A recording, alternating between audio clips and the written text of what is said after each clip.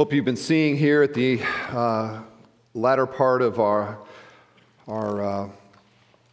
music in our service here that we have been developing this theme of worship, and even the song that Brant has just sang for us about life song and how my life is an act of worship. All of that really is the focus of our teaching time as we are in this new series called Blueprints. And we introduced this last week, and we said that we are really walking through the core values of our church and who we are as a congregation. And last week we began with the foundation of the house. We began with the true person who holds this whole thing up. The foundation of the church is Jesus Christ. His person, His work, the glorious nature of His deity, His full humanity, the wonder of His incarnation, the glory of what He did in coming to earth, the wonder that He would live a perfect life, fulfill the law, die in our place on a Roman cross, God placing our guilt upon Him, dying in our place, dead for 3 days, resurrected on the third day, ascended to heaven, declared now to be Savior and Lord, and that all who believe and trust will be saved. This gospel, this good news, is the foundation of the church. And that's not just because I say it or we say it as a church. It's because God's word makes it very clear that the church is about Christ. It is built upon Him. And so as we begin to talk about who we are as a church, we began with Christ. He is the Alpha and the Omega. He's the beginning of the discussion. He's the end of the discussion. And in many ways, He is all of the discussion. Now, we're playing on the name of our church with this Bethel name, which means in Hebrew, house of God. And we're talking about this home, the home that we desire to be as a church. And so today, we're walking through the house in this series, and today we are walking into the living room. We're walking into the living room. Now, this is a bit of a metaphor here, actually, because by living, what we really want to talk about is what living is as a Christian, which is an act of worship, like the song that was just sung, Life Song, Sing to You. That is what we're getting at here today. And it's ironic to me, the metaphor of living room, because I think in most homes, the living room is, other than the dining room, is probably the least used room in the house. Now, some of you, if you have a living room, or like my friend that growing up, they had a living room and nobody was allowed to go in there. That's where all the nice furniture was. And so I would go to their house, and I remember once or twice walking through the living room to get into the kitchen area, and it felt naughty. To even be in there, because it was such like a safe zone. It's the living room. We don't actually live there. And this, I think, provides actually a fairly accurate theological picture of the way that many people view worship, where it is a room in the house of my life that I go to perhaps once a week. And I walk in there and I have my little faith expression. I live out my little faith thing. And then I walk the rest of the time of my week in the rest of the house to do the things that I want to do. And what we find the Bible teaching is exactly the opposite of that. For those who are Christians, for those of us who have given our lives to Christ, we believe that Jesus is our Lord. He is our Lord, not just on a Sunday or not just at a service, but He is our Lord all the time, everywhere. So that in the metaphor, it'd probably be more accurate to say that the whole house ought to be a living room. Life is worship as a Christian, and that is what I want to develop with you and to talk with you, because I would say, other than the foundation that Christ is, the truth that all of life is worship, at least to me, and in my teaching and what I have endeavored to do here, this would probably be the second most wonderful, transformational, sacred truth that I have had the privilege of teaching on over the years. And so in one message, we're going to try to just nail that down once again and to remind our hearts about what life really is to be like and who it is to be lived for. Now, to do that, there are so many verses in the Bible that we could turn to, but we are going to turn to a few others. But here is our main passage tonight. It's, as many of you know, it's one of my favorite verses in all of the Bible. So turn to 1 Corinthians with me. And some of you probably are like, I know where he's going. Now, maybe it's on the screen. That could help. But 1 Corinthians, any guesses which chapter? Chapter 10. Any guesses which verse? Somebody said 31, and that is exactly right.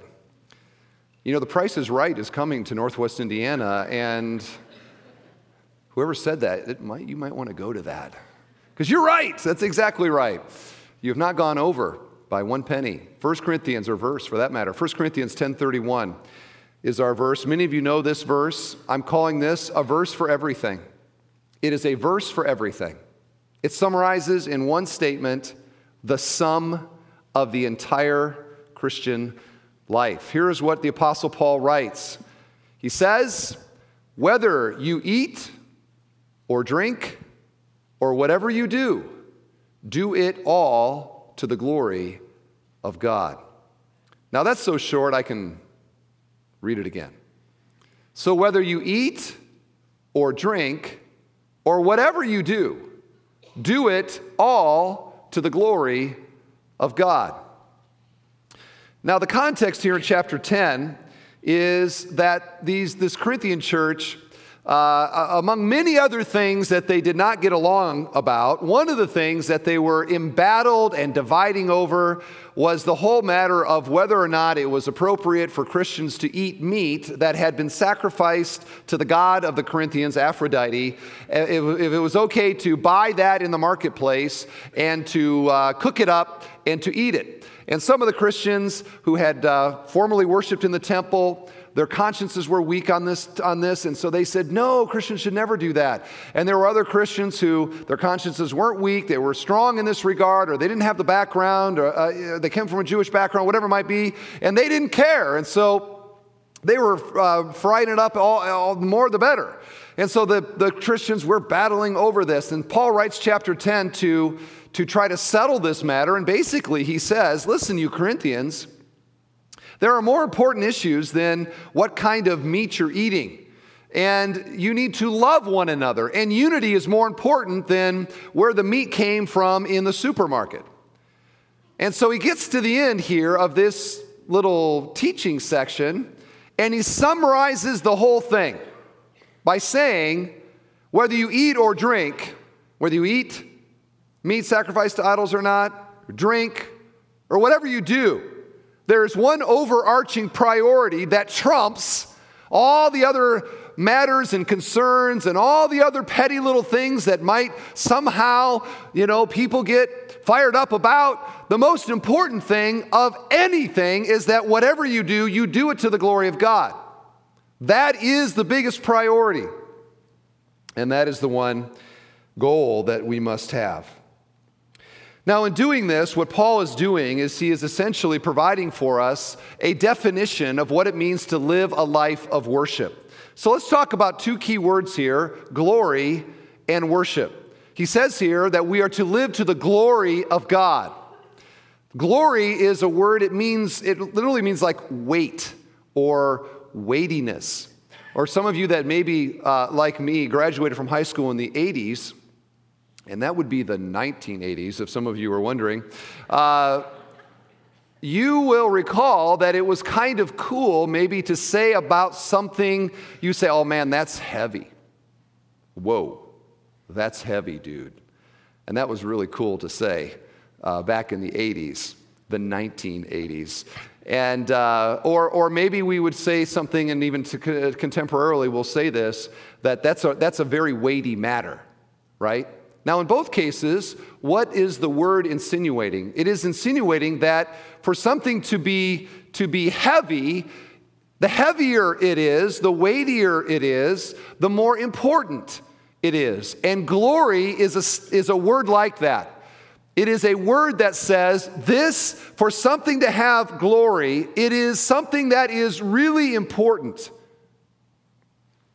Now, worship is essentially the acknowledgement of the weightiness of something. It is to revere. It is to, the psalmist says, ascribe glory. It is to acknowledge. It is to praise. It is to bow, to surrender, to acknowledge that this is weightier than I am. Worship is the acknowledgement of glory. So since these two are essentially two sides of the same coin, when we look at 1 Corinthians 10:31, whether you eat or drink or whatever you do, do it all to the glory of God. Essentially what this is a statement that Christians ought to, in everything that we do, we ought to worship, to ascribe glory to God. Now, this is not hard for us to do in one sense, because all human beings, we are essentially worship machines. The human heart searches and longs for something to ascribe a kind of transcendent and ultimate glory to. And so it doesn't matter what culture you go to, what part of the world that you go to, everywhere you find worship. Now, some of that worship is religious, and so we have shrines and temples and churches and cathedrals and all the rest. But the human heart and worship is not limited to the divine. In fact, I would say most actual expressions of worship are what we find in more contemporary culture. There's more worship to be found in Monday night's Bears game, what I would call actual worship, Monday night's Bears game, than unfortunately many churches, and no doubt some of us here tonight. The kind of fervor and the kind of ascribing of importance that's going to happen at Soldier Field on Monday puts many Christians to shame, and I hope you're not one of them. Now, do you know what I mean by that? The typical Bears fan goes to the game, and there they are, and they have spent hours getting ready for it, right? Some people show up hours in advance just to be in the vicinity of the temple, right?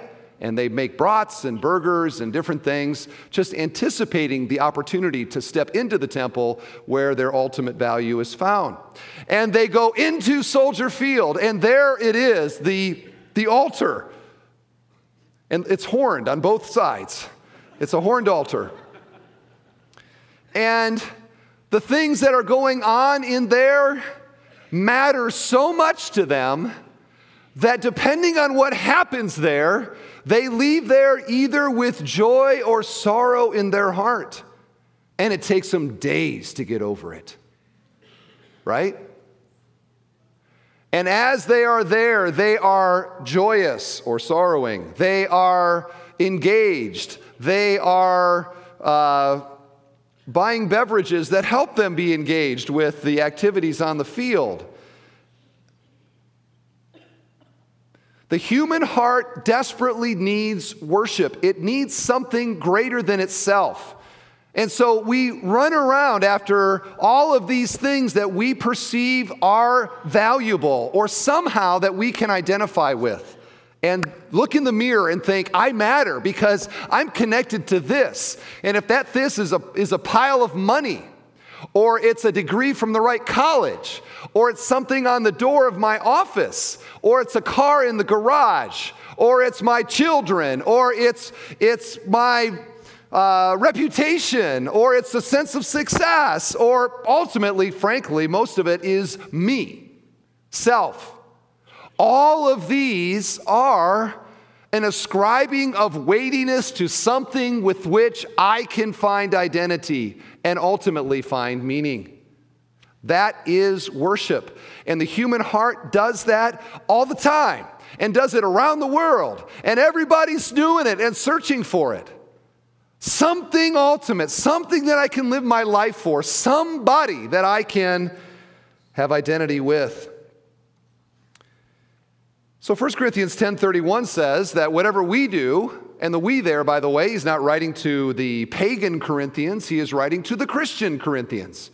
Whatever we do, Christians, followers of Jesus, there is an ultimate reality that we can do all those things and more and better.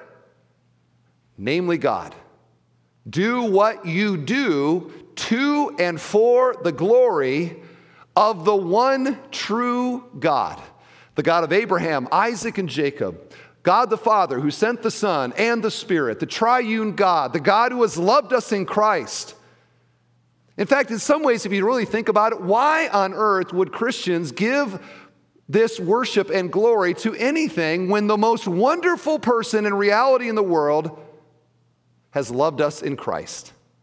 Why do we settle for the lesser things? As C.S. Lewis said, we're like children playing in the mud and with no concept of what it means to have a holiday by the sea. We are far too easily pleased. And that is why one of the saddest things to see is somebody who comes to church and sings songs like we just did, and then leaves here and lives for the things that the world values, because there is no ultimate meaning in those things. This world is passing away, but our God is forever. Live for Him, live for His glory. And this is what Christians have endeavored to do for really since the beginning. In fact, 400 years ago, there was a famous Christian statement of faith that was produced, known as the Westminster Confession and the Westminster Catechism. So if you were to write an entire systematic theology, what would be your starting point? Or a catechism, which is basically a confession in Q&A form, what would be the very first question that you would ask? And we could probably poll the audience right now, and we get a lot of interesting things. I think who was God? Or what was the nature of Jesus? Or, is the Bible inspired? Maybe something like that. Here's what the Westminster Catechism began with. Question number 1. What is the chief end of man? Now that is Old English, the chief end of man, Old English, basically saying, what is man's ultimate purpose? Or we might say it today, why are we here? Imagine if you walk the streets of our community or go by the mall and ask people, hey, can I ask you a question? Why are you here? They say, well, there's a sale at Kohl's and I was trying to, no. Like, ultimately, why are you here? Imagine the blank stares of people. And does that fact not explain why there is so much despair and so much emptiness in the community around us? We don't know why we're here. And if we don't know why we're here, we don't know who we are. And if we don't know who we are, we certainly don't know where we're going.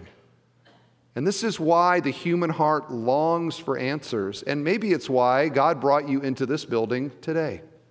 Searching for answers your heart longs for. The Bible has an answer. And these writers of this confession, here's how they answered that question. What is the chief end of man? The chief end of man is to glorify God and enjoy Him forever. The chief end of man is to glorify God and enjoy Him forever. Now, what I want to do is I want to share with you, out of my own story, what a difference this has made in my life and how God brought me to treasure this truth in my own life. So many of you know that my background, I grew up in a wonderful home, a godly home. I grew up in a Christian home.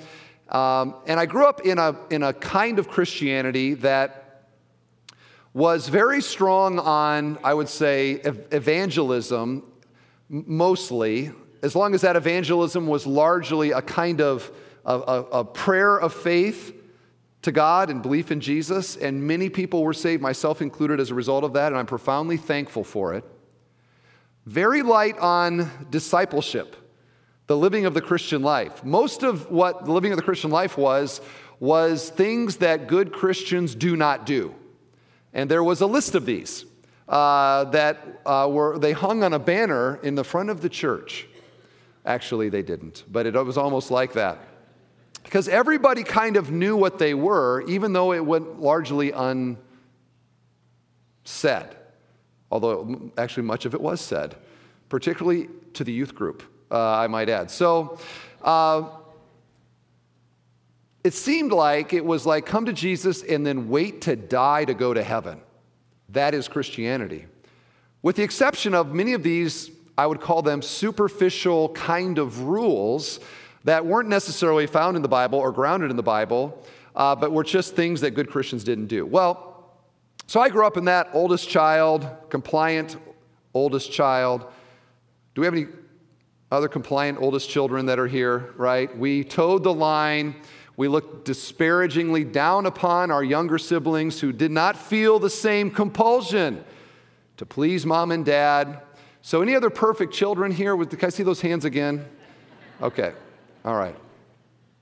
Self-righteous to the max, are we not? Totally. So I went to college, felt called to ministry, went on to seminary, studied all the things you study in seminary. And in my mid-20s, I was really finding that kind of Christianity very shallow and superficial and really not that exciting. I was looking for something deeper, or maybe now looking back on it, I was maybe even subconsciously wanting something that would unite, a unity in my life.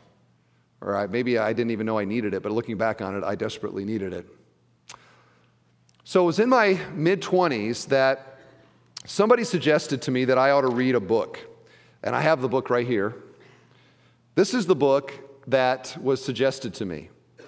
And the name of the book is Desiring God, Meditations of a Christian Hedonist by John Piper.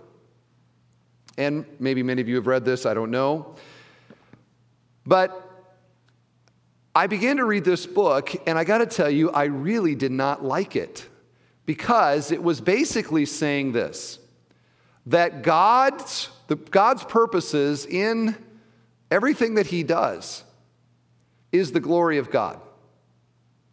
Now, to my way of thinking, the God that I sort of understood him to be and all the things that he did were activities generally focused on the redemption of mankind. Maybe you throw in there a little bit of beat down on Satan and some of that kind of stuff, but largely my understanding of Scripture and God was that God was more for and about me and the church and salvation, and Jesus came to save me, and you know what? All of that is true. But what I came to, I first of all really did not like it, and then I sort of warmed to it, and then I began to see it everywhere in the Bible, and ultimately I embraced it, and I've been teaching it for 15 years here, basically, is that God really is about the glory of God. And that my part in this and the role of the church is secondary. It is glorious, it is wonderful, but it is not ultimate. That ultimately, in the grand scheme, in the big picture, that God is displaying and magnifying the glory of himself primarily by unveiling the glory of the Son. Now, if you get your mind around that, you realize that 1 Corinthians 10:31 is not simply something that man does or ought to do, Christians, but is actually what God does. That whatever God does, whether he creates the world or whether he sends the flood or whether he inspires Scripture or whether he allows Satan to have his little thing here for a couple thousand years or whether he establishes the church or whether he sends the Spirit at Pentecost or whether he saves somebody in our service tonight, that all of that is done by God ultimately to magnify his name. God could sing the song that we sang in this service. So let your name be lifted higher, be lifted higher, be lifted higher. He would say it, so let my name be lifted higher. Now you say, now how can that be? It seems kind of egocentric for God to live for his glory. If you're God, if you don't live for your glory, who else is worthy of it? Who is greater than God? In fact, would it not be a sin for God not to do what he does for his glory? Would that not be a kind of blasphemy if he was in some way suggesting that we or the planet Mars is more worthy of glory than him in his ultimate glory? God does what he does for his glory, not to magnify man, but to magnify himself. And once I got over the shock of that, you begin to read Scripture from what I would call a more God-centered perspective, and you start to see it everywhere. And I just want to just give some samples of God being for the glory of God that we find in Scripture. Here are some Old Testament samples. Psalm 115:1. Not to us, O Lord, not to us, but to your name give glory, for the sake of your steadfast love and your faithfulness. Deuteronomy 6:5, you shall love the Lord your God with all your heart and all your soul and with all your might. Isaiah 48:11, God says this, for my own sake I do it. For how should my name be profaned? My glory I will not give to another. Ezekiel 36, therefore say to the house of Israel, thus says the Lord God, it is not for your sake, O house of Israel, that I am about to act, but for the sake of my holy name, which you have profaned among the nations to which you came. So the outworking of God's saving works towards mankind we find in the Old Testament primarily in covenantal relationships that he establishes, first of all with Adam, and then with Noah, and then with Abraham, and then his descendants, and then with David. And we see then these redemptive covenantal relationships that God establishes, which he is doing to save mankind from our sins, but ultimately to bring glory to himself and to magnify his love and his mercy. So we get to the New Testament, and now it's all over the place, right? Here's some examples. Right from the beginning, Matthew chapter 1, the angels show up and declare that Jesus is going to come, and what do they say? Glory to Mary in the highest. Glory to the wise men in the highest. Glory to Herod in the highest. No, it is glory to God in the highest and peace on earth. God's glory is found in Jesus. John 5, he only did what pleased the Father.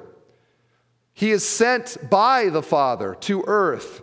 Jesus says in John 17 that his aim was to glorify the Father. Jesus perfectly fulfilled 1 Corinthians 10:31. Everything he did was for the glory of God.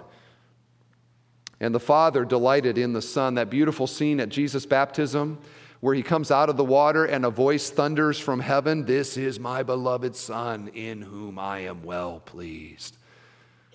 The Father delighting in the Son. We see God's glory described in man's salvation. Romans 4, that salvation is by faith built upon the promises of God. This magnifies God's ability to save in that we are saved by merely trusting him. Not doing, not acting, not somehow manufacturing it, but simply believing. Faith. Ephesians 1, that repetition in that long sentence there at the beginning of Ephesians 1, to the praise of his glory, God does these things. All of salvation to the praise of his glory, to the praise of his glory, to the praise of his glory. Romans 4, that faith in Jesus glorifies God. And here's some other just like everything for God's glory examples. 2 Corinthians 4:4. In their case, speaking of the pagans, the God of this world has blinded the minds of the unbelievers to keep them from seeing the light of the gospel of the glory of Christ, who is the image of God. Romans 11, love this verse. For from him and through him and to him are all things. Now you just meditate on that one verse tomorrow. And that's a verse for everything, isn't it? To him be glory forever. Amen. And then Revelation 5, which we looked at and are all about him weekend, that picture of God the Father on the throne, and then the Lamb coming and taking the scroll out of the right hand of God, Jesus there pictured, unveiling and opening that scroll, enacting the judgments of God, this picture of final consummation. And all of creation gathers around the throne and offers praise. And what do they say? To him who sits on the throne and to the Lamb be blessing and honor and glory and might forever and ever. I would say up to the point that I read this book and began to think about these things, I thought God primarily did what he did for us. And you know what? He does do what he did. I mean, we obviously are the massive beneficiaries of what God has done for us. But to realize that deeper in God's purposes was his glory. And I just got to say, there's a lot of man-centered gospel preaching that I think people probably can go to heaven with. If you believe that Jesus died for you, truly, you understand the gospel and you repent of your sins and believe, I think that you can be saved. But the fruit of man-centered gospel and man-centered teaching and ministry is very immature Christians. And churches that are filled with immature Christians, it's like a giant nursery. Go to our nursery right now, and you will find many individuals who think it's all about them. And so you have crying, and you have sobbing, and you have beating of one another in the not nursery so much, but it's slightly older probably. And you see them just doing whatever they do. Why? Because it's about me. And when those people grow up in that kind of mentality, that's a church you don't want to be a part of. And it's certainly not the church that we want to be. We want the more rigorous, the deeper, the more glorious, the mature understanding of the big picture of what God is doing. And me finding my place not at the top, but as a part, a glorious part, with God at the top. That's what we want. God is centered in what he is doing, and his loving actions towards us magnify not us. I read a quote recently. The fact that the fact that God loves us doesn't mean that we are valuable. We are valuable because God loves us. Does that sound right? I don't know. If that was heresy, I apologize because I'm sort of befuddled right now as I think about it. Be best to move on. Let's do so. To me, here's a verse that most Christians can quote by heart, but haven't really thought about it. To me, this is a wonderful God-centered statement of salvation. Ephesians 2:8-9. For by grace, just think about that. For by grace, you've been saved. Just that statement alone. Have we merited it? Is it about us? Is it somehow we're good people and God was wise and we're valuable because he's worked this for us? No, it's grace to us. You've been saved through faith, and this is not your own doing. The faith is not your own doing. What does it say? It is the gift of God, not as a result of works. And the fruit of that in any biblical church, so that no one can boast. Where's the pride in Ephesians 2:8-9? Where's the individual that understands that verse who in some way thinks in the church, look at me, I'm important, blah, blah, blah. We're not. This is not about us. It is the glory of God to save us. And when sinners get that, it is so wonderful to realize that I am an object of God's love because he loved me when I didn't love him.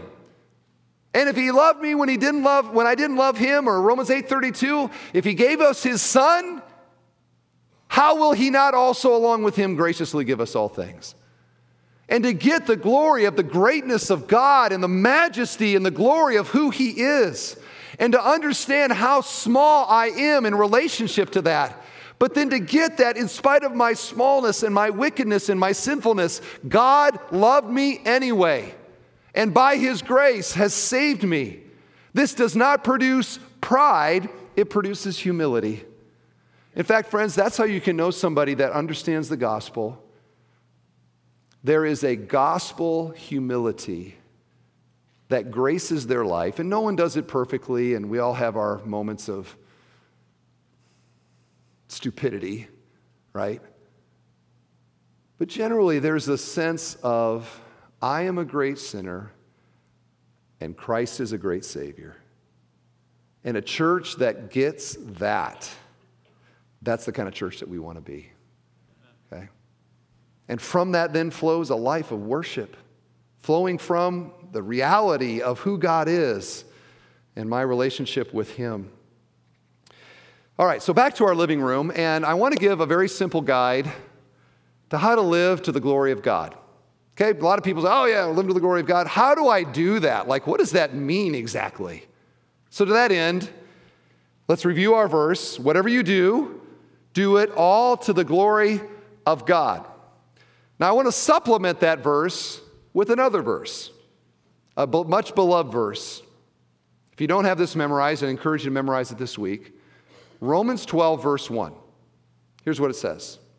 Therefore, I urge you, brothers, in view of God's mercies, everything that Paul's written in chapters 1 through 11, this clear, deep explanation of the gospel, in view of God's mercy towards us, to offer your bodies as a living sacrifice, holy and pleasing to God. This is your spiritual act of worship. Now, the imagery there hails back from the Old Testament, where they would take the lamb or they would take the goat or the bull or whatever it was, and they would lay the bull, the goat on the altar. It would be a sacrifice offered to God. Now notice what we're called.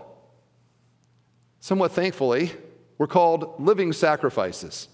Now, if you take that word living out of there, our services become radically different, don't you think? I think so. So let's be glad that the word living is in there, that you offer your bodies as living sacrifices. So the imagery there then is that if my life, if there's an altar, I'm crawling up voluntarily on the altar, and I'm offering all that I am in sacrifice to God. That's the picture. Now, I remember, I think it was Chuck Swindoll who said about living sacrifices, you know the problem with living sacrifices? They tend to crawl off the altar. And how true that is, right? Because right now, here in this service, I'm sure that if we metaphorically had the altar and said, who here is laying all on the altar here, we all would crawl up, yes, I want to live for the Lord. But guess what? You're about to leave here. And that is the point that I want to get across, is that the Christian life is entirely an act of worship. And that the uniting core, the integrating reality and truth for the Christian is that God is at the center of my life, and who He is shapes and permeates all of my life, so that there is not an aspect of my life that cannot be lived as a sacrifice to God. Now, I don't know if you get that, but if you do, it's a really exciting truth. That I can be a fireman to the glory of God. I can be a mama to the glory of God. I can be a dude working out at the gym to the glory of God. I can be a father in the home to the glory of God. I can do my art to the glory of God. I can watch a movie to the glory of God. I can run laps to the glory of God. I can eat strawberry pie. Or I see a woman sitting right here who makes the best rhubarb pie in all the world, except for my Grandma Jackson. May she rest in peace. Rhubarb pie to the glory of God, and all the other pleasures as well. It's so exciting.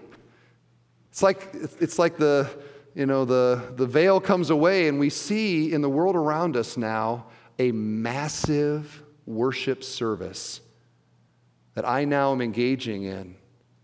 And every aspect of my life can be done to the glory of God. How? How do I do that? Let's talk about it. Well,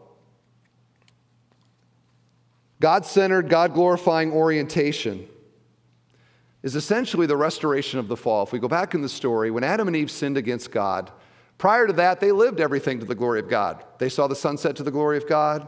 They ate the strawberry rhubarb pie to the glory of God. Eve swept the front porch to the glory of God. Adam named the animals to the glory of God. They were naked to the glory of God, which is a whole other interesting thing to think about. Why we feel nakedness, which I think does relate to the whole thing of the glory of God, but that's a whole nother message. But now I have your attention.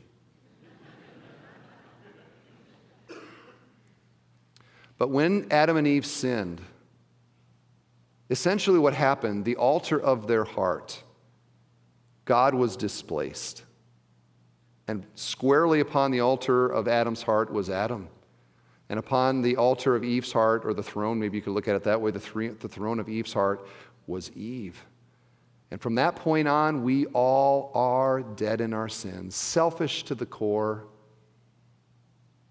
Salvation is the restoration of what was lost in the fall. And growth in the Christian life is the increasing integration of who I am as a Christian and the will and word of God into every aspect of my life, which is an exciting proposition.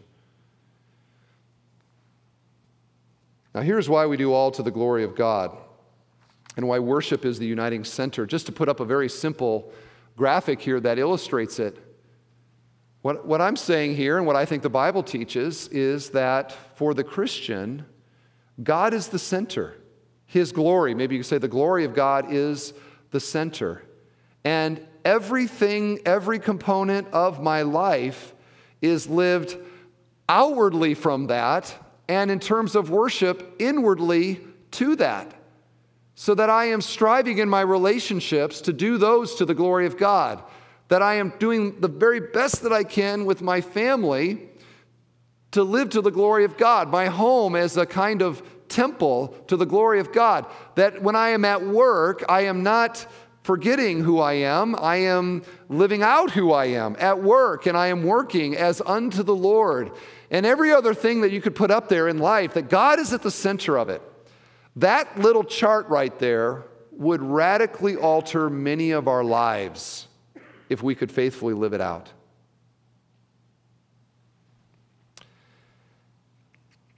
It's all about God. Or as I like to say, everything is theology. Everything is theology. Everything in some way relates to this integrating unity, which is God. So how do we live to the glory of God in all of these different components? I have 4 ways, okay? 4 directions if you want to look at 4 priorities. First of all, we live to the glory of God when we live these dimensions of our life in the way that God wants us to live them. Now, there is a word for this in the Bible. It's the word obedience. I remember as a child, we'd sing O-B-E-D-I-E-N-C-E. Obedience is the very best way to show that you believe. I've missed a few notes there, but that, as I recall, that's how it went, right? Obedience. God's word is God's will. So when I am wanting to live to the glory of God, I am going to do the very best that I can to live these various aspects in the way that God has said they ought to be lived. So a Christian marriage is one that is being maritally the way that God wants it to be. Children, how do you be children to the glory of God?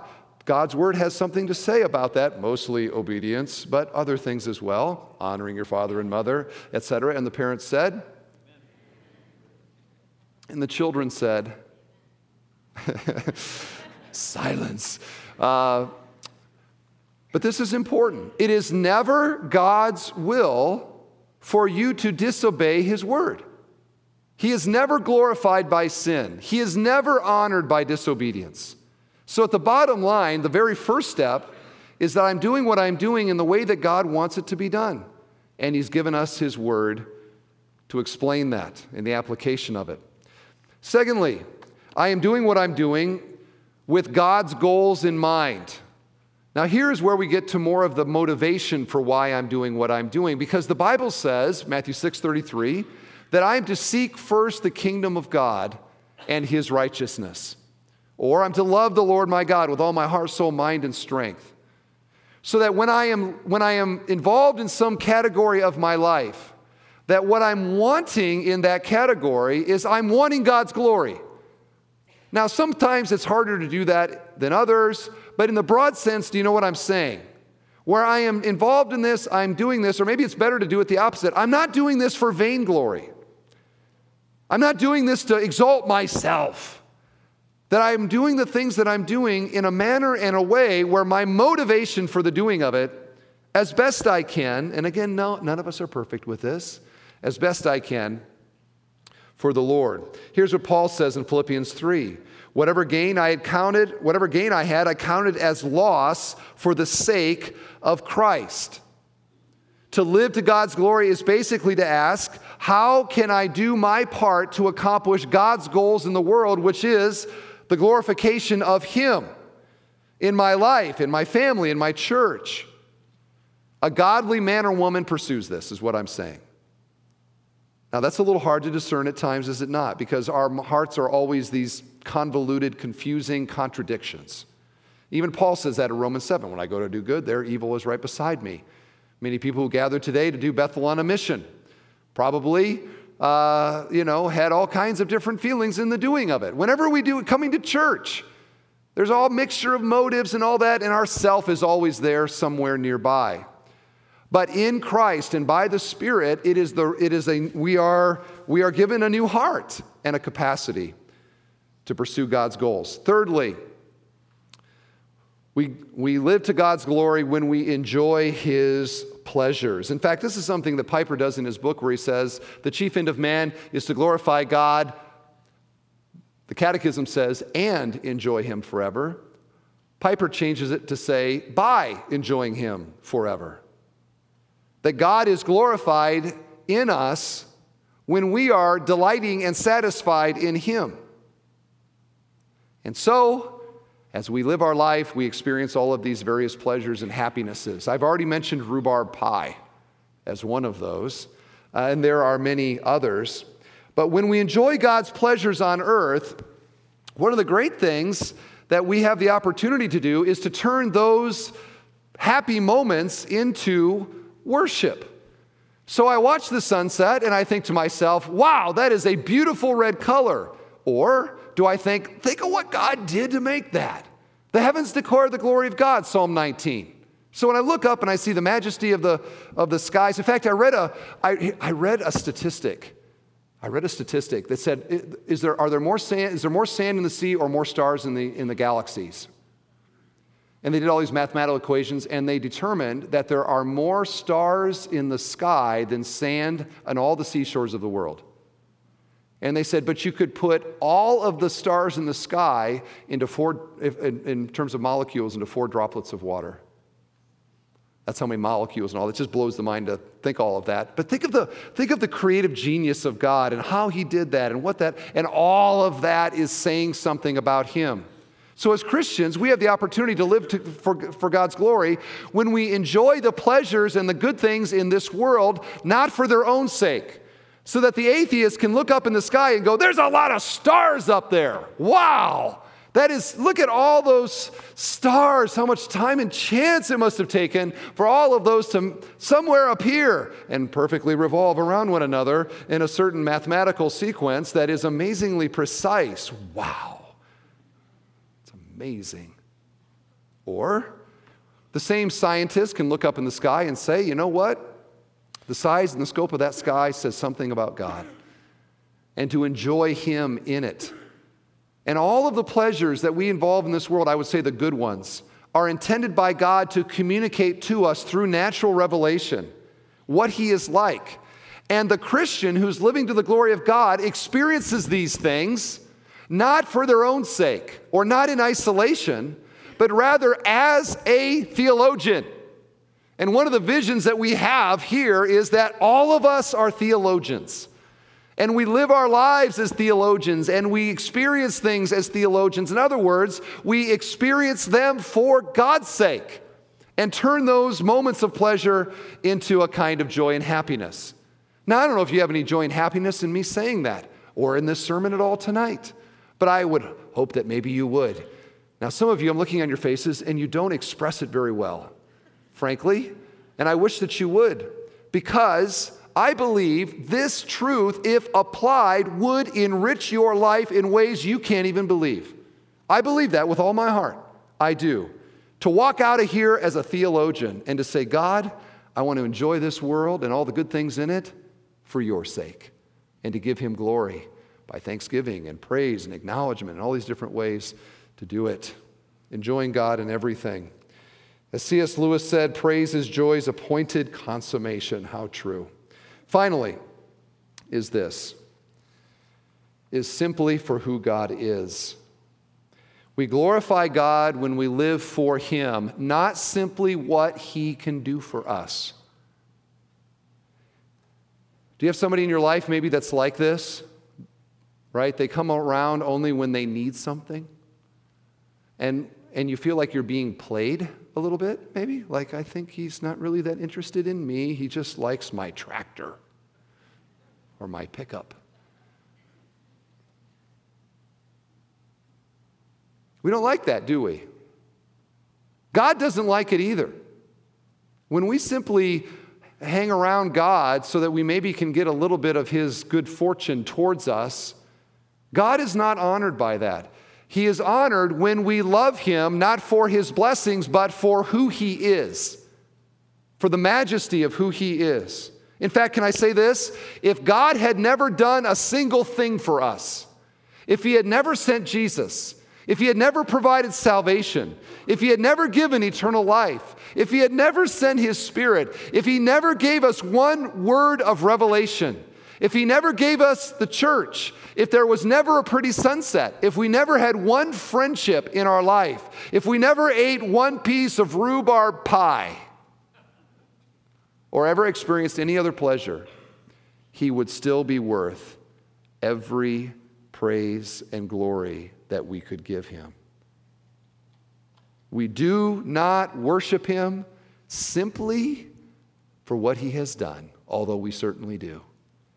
We worship him because he is God. He is the ultimate reality. He is the ultimate being. He is who our hearts long for.